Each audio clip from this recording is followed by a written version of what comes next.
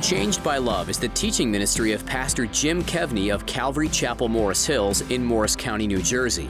Pastor Jim's desire is to teach the Word of God with passion and simplicity, as well as a direct application to our daily lives.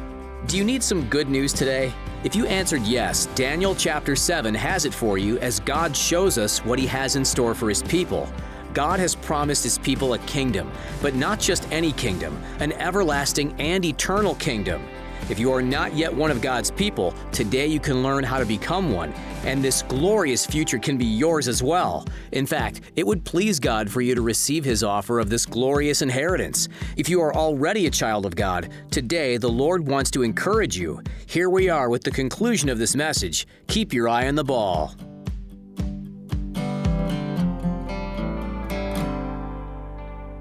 So here we get this picture of a divine being, the Son of Man. Again, Jesus' favorite name for Himself. So Jesus is out preaching, and He calls Himself the Son of Man.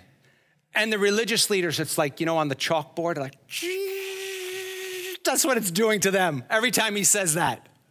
Every time He says He's the Son of Man, they're like, did you hear what He's saying? People in our age go, Jesus never said He was God in the Bible. The religious leaders would have said, the heck He didn't. He was saying it all the time. All the time He was saying He was. And so that would infuriate them that He would say that. And so He's coming to, it's His favorite name for Himself, and He's coming to the divine Ancient of Days. Yet Jesus is, we're told here, one like the Son of Man. It's very interesting. He's like the Son of Man.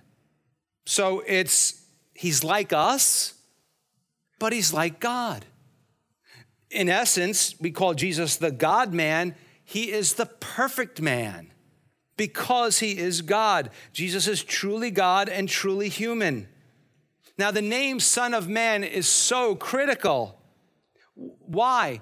Because God put on humanity. He added humanity. God put on humanity in the person of Jesus Christ. Now, this was done for a lot of reasons. One, it was to be in obedience to the Father. Another one, it was to live a perfect life in our place, to die on the cross in our place, and to defeat death by rising from the dead. But when it comes to people that are in very, very desperate times, it was also to experience humanity. This month, my father will be gone 20 years. I had a great dad. I had a good relationship with my dad. Last night, my wife and I were watching a movie, and I just said, that's the way. And it was a dad was being really positive. A guy was being really positive, and I said, that's the way my dad used to talk to me. I realize that is not the experience of a lot of different people. But see, by all evidence, we don't see any mention of Joseph. We know he was a good man, a righteous man. The Bible says that of him. It doesn't say that of many people. So by all indication, it appears that Joseph was gone, was dead before Jesus began His ministry. So I will be saying to Jesus, I know you know what this feels like.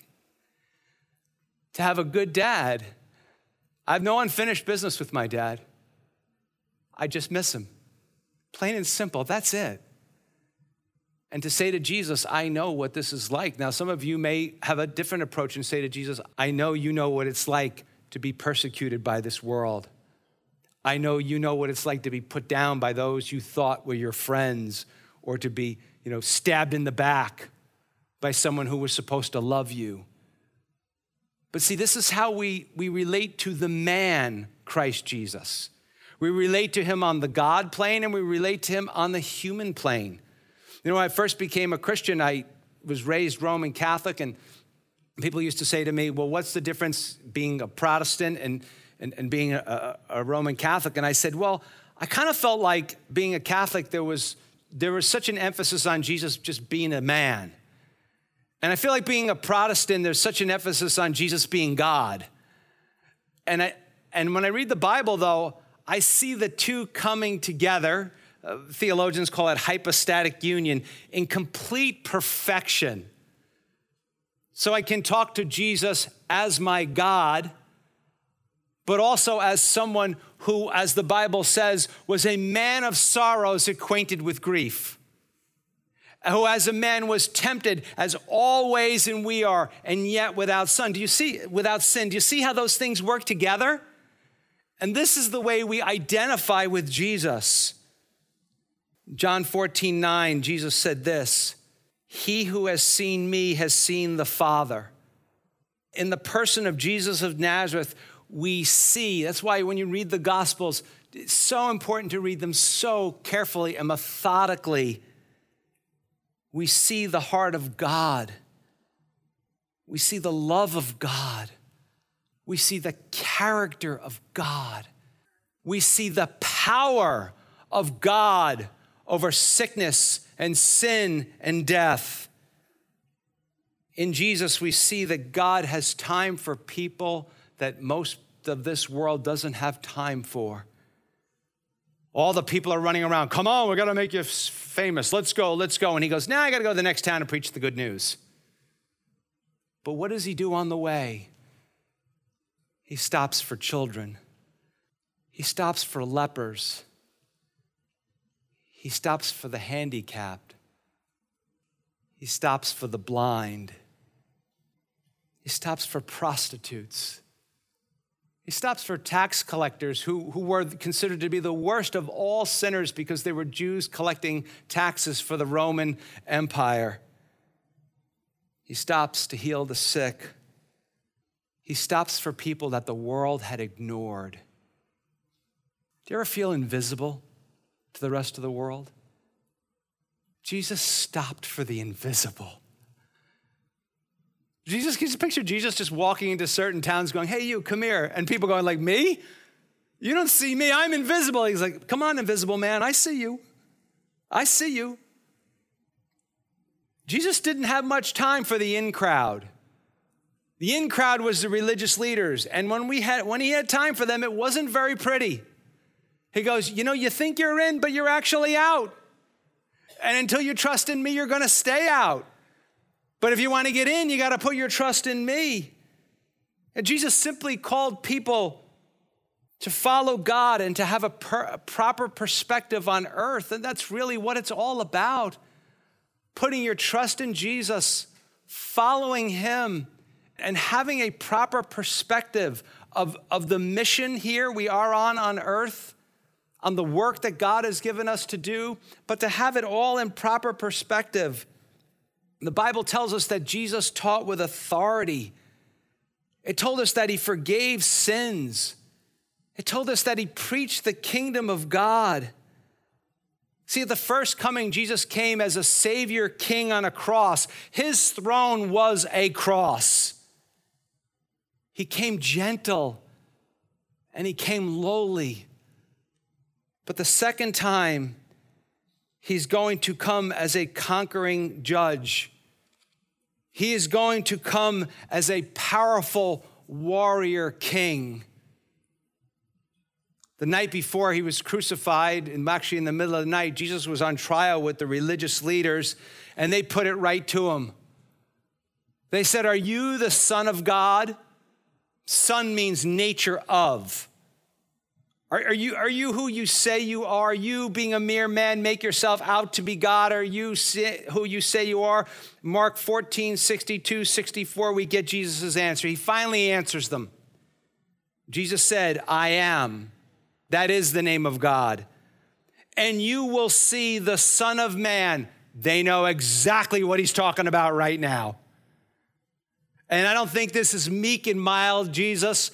I think this is beaten to a bloody pulp Jesus, staring him right down and saying in all of his strength, and you will see the Son of Man sitting at the right hand of power and coming with the clouds of heaven. What is he saying? I'm the guy, you know who I am. I am the guy Daniel said would come. You know full well who I am. Then the high priest tore his clothes and said, what further need do we have of witnesses? You have heard the blasphemy. They know full well who Jesus says he is. What do you think? And they all condemned him he'd be deserving of death. And so Jesus will die on the cross and be raised from the dead. Imagine the surprise of those who hate Jesus, of those who judge Jesus incorrectly, when they see the God-man coming on the clouds with his army. Now, people for centuries have wondered, how would that be possible? Now, there is, of course, the sense of the miraculous. But for the practical, they thought, well, that could never be. I guess when they thought the earth was flat, they thought it was easy. Well, I'll just look up and there he is. But what happened when they discovered when the earth was round? But now, people aren't saying much about that. We have satellites. There's ways that we don't, even if you put the miraculous aside. Elon Musk is saying he's going to take the internet to the whole world within 2 years. There's no even really debate about that. Would we be able to see him coming? The Ancient of Days declares the rulers of the world are guilty. Verse 12, it says that they had their dominion taken away, and then we're told that it is given to Jesus. Now, Daniel's already learned that historically. In chapter 2, we were told that God gets rid of and sets up kings. Remember, we said we get the leaders we deserve. I hope some of you are saying that when you're watching television or when you're listening to the news or you're online, and you're like, yep, we get the leaders we deserve. If you don't believe it, read the book of 1st and 2nd Kings. You'll see it's true. In chapter 4, we learn that God gives authority to whomever he wills. He takes it from one and he gives it to another. But what Daniel is showing us is a new day, when things are in fact different. Why will this be a new day? Because all authority is given to Jesus. And verse 14 says, his dominion is an everlasting dominion. And that is good news. Jesus Christ, the Son of Man, is given sovereign rule, the sovereign rule of God himself. Now, there's people who debate on this issue. Is this Jesus coming to God after he ascends into heaven, or the second coming? Well, that's for Wednesday night. If I'm smart, I'll skip over it, but I'm not that bright. Why? You say, why aren't you going to talk about it today? Because today our focus is on what? The encouragement of the people of God. And that's what prophecy is for. Paul told the Thessalonians, comfort one another with these things. Don't scare one another with these things. Comfort one another with these things. Yes, in this world, there's pain, but there's no need to be panic. God's plan is progressing. And most of you know who've been here for any length of time, I have predicted his arrival right on time. Right on time. You can tell people, say, my pastor, he made a prediction. Right on time. The Son of Man will come, despite the fact that God's people had sinned, that they forgot God, that they went after other gods. They disobeyed God. God warned them for over 100 years. You know what he had to do to get their attention? He actually had to let Nebuchadnezzar come to Jerusalem and spend about 20 years besieging the city and taking it over and taking people down to Babylon. That's what it took to get their attention. What is it going to take for God to get the attention of his people in these days? And yet,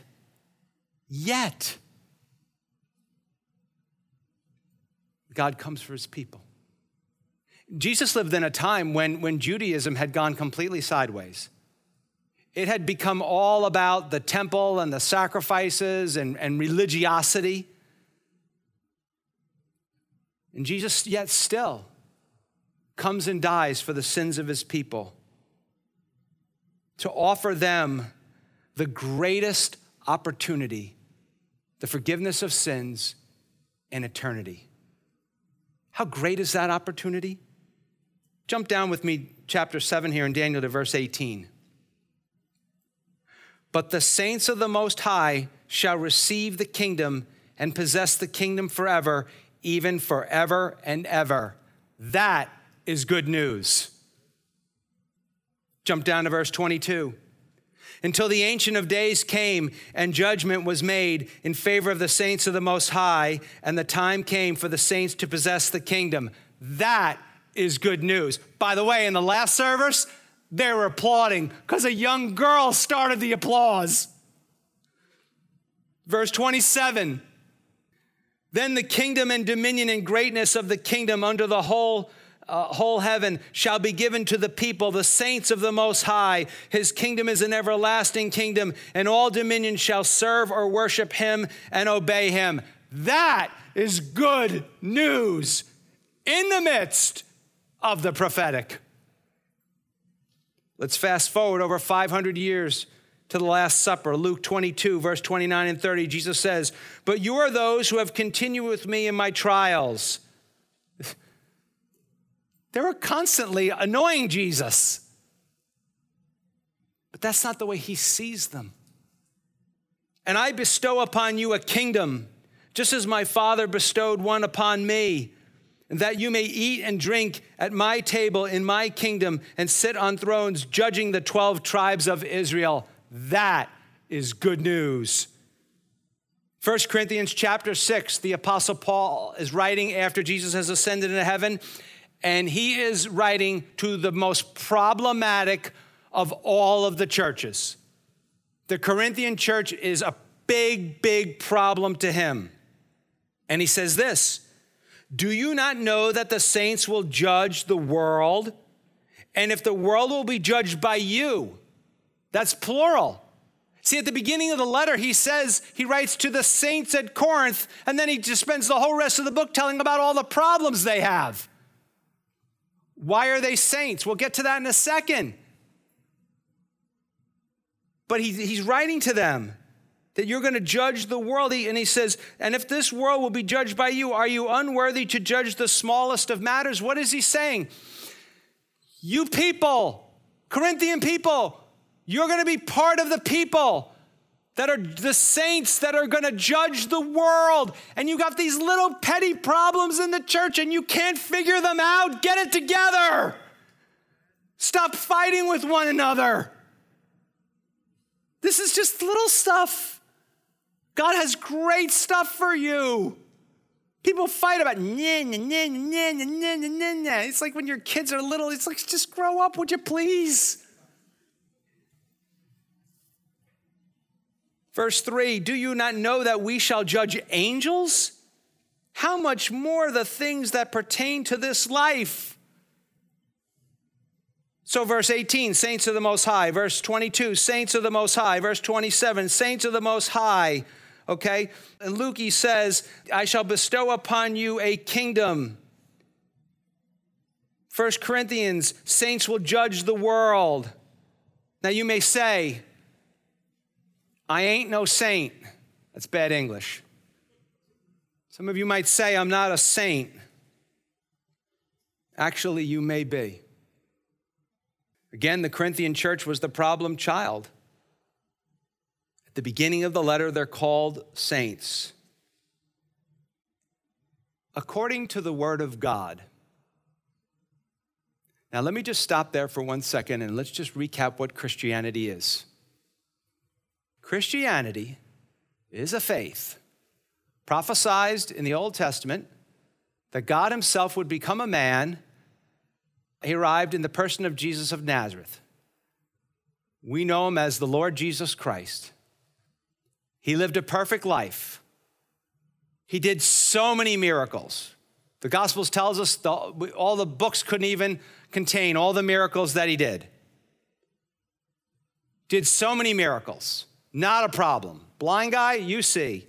Deaf guy, you hear. Dead guy, get up. snapping his fingers, poofing everybody that needs to be healed. Really. Except for places that had no faith. He walked away from them. He goes, well, when you got faith, call me, I'll come back. They crucify him on a cross. He rises from the dead. He's the founder of our faith. He has these guys who walk around with him called the apostles. They go around. They're doing miracles. Not as many as Jesus, but they're doing miracles. They're preaching the gospel. They flip the Roman Empire. They flipped it. Right side up. And then a bunch of guys come along hundreds of years later and say, oh, somebody's only a saint if we say he is. Who are you going to believe? Who are you going to believe? Are you going to believe Jesus? Or a bunch of power-hungry guys who come along hundreds of years later and say, we determine who's saints. God doesn't. I don't know about you. My money's on Jesus. My money's on the apostles. And so you say, well, how do I know that I could be a saint? Saints in the Bible is another name for the people of God. Saints is another name for people who have a relationship with God through faith and trust in the Messiah, the Lord Jesus Christ. In the Old Testament, they look forward to the Messiah. In New Testament times, or the age, the church age, the age of grace which we live in now, we look back in the rearview mirror. Who are saints? Saints are people that are set apart by God. They are his holy ones. They are his children.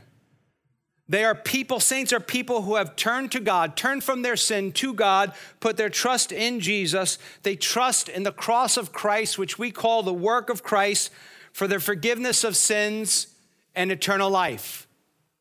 Now listen carefully. And if you've trusted in Jesus, let me explain to you why you are a saint. When Jesus died on the cross, God, as far as the books are concerned, you know, the ledger of heaven is concerned. The books were opened, it said earlier, right? God takes your sin from you and puts it on Jesus Christ. And he takes the righteousness of Jesus Christ and he clothes you with it. And so Jesus dies on the cross as if he had lived your life. And God looks at you as if you had lived Jesus' life. And that's why he considers you a saint. So you know what those guys did hundreds of years later? In addition to lying, they lowered the bar. They lowered the bar on what a saint is. God says, in my eyes, my children are perfect in my eyes. I will not disown them. I will never leave them. I will never forsake them. And once again, that is good news. Romans 8:39, if you don't believe it, the Apostle Paul says, nothing shall be able to separate us from the love of God which is in Christ Jesus our Lord. Pain and sorrow and trouble is nothing new for God's people. It is nothing new for his saints. It is nothing new for those who put their trust in Jesus. But it is only temporary. Followers of Jesus, those who put their trust in him, have a wonderful future and a glorious inheritance. Loved ones, please, I beg of you, when it feels like we're losing, keep that in front of you. Because it doesn't matter what the scoreboard says today, at the end, we win. We win. Keep your eye on the ball. Keep your eye on the big picture. Keep your eye on the everlasting kingdom of heaven promised to all who put their trust in Jesus. For those people, for us, there are great things ahead, and it's already been paid for by the blood of Jesus Christ on the cross. and it comes with a guarantee because he rose from the dead.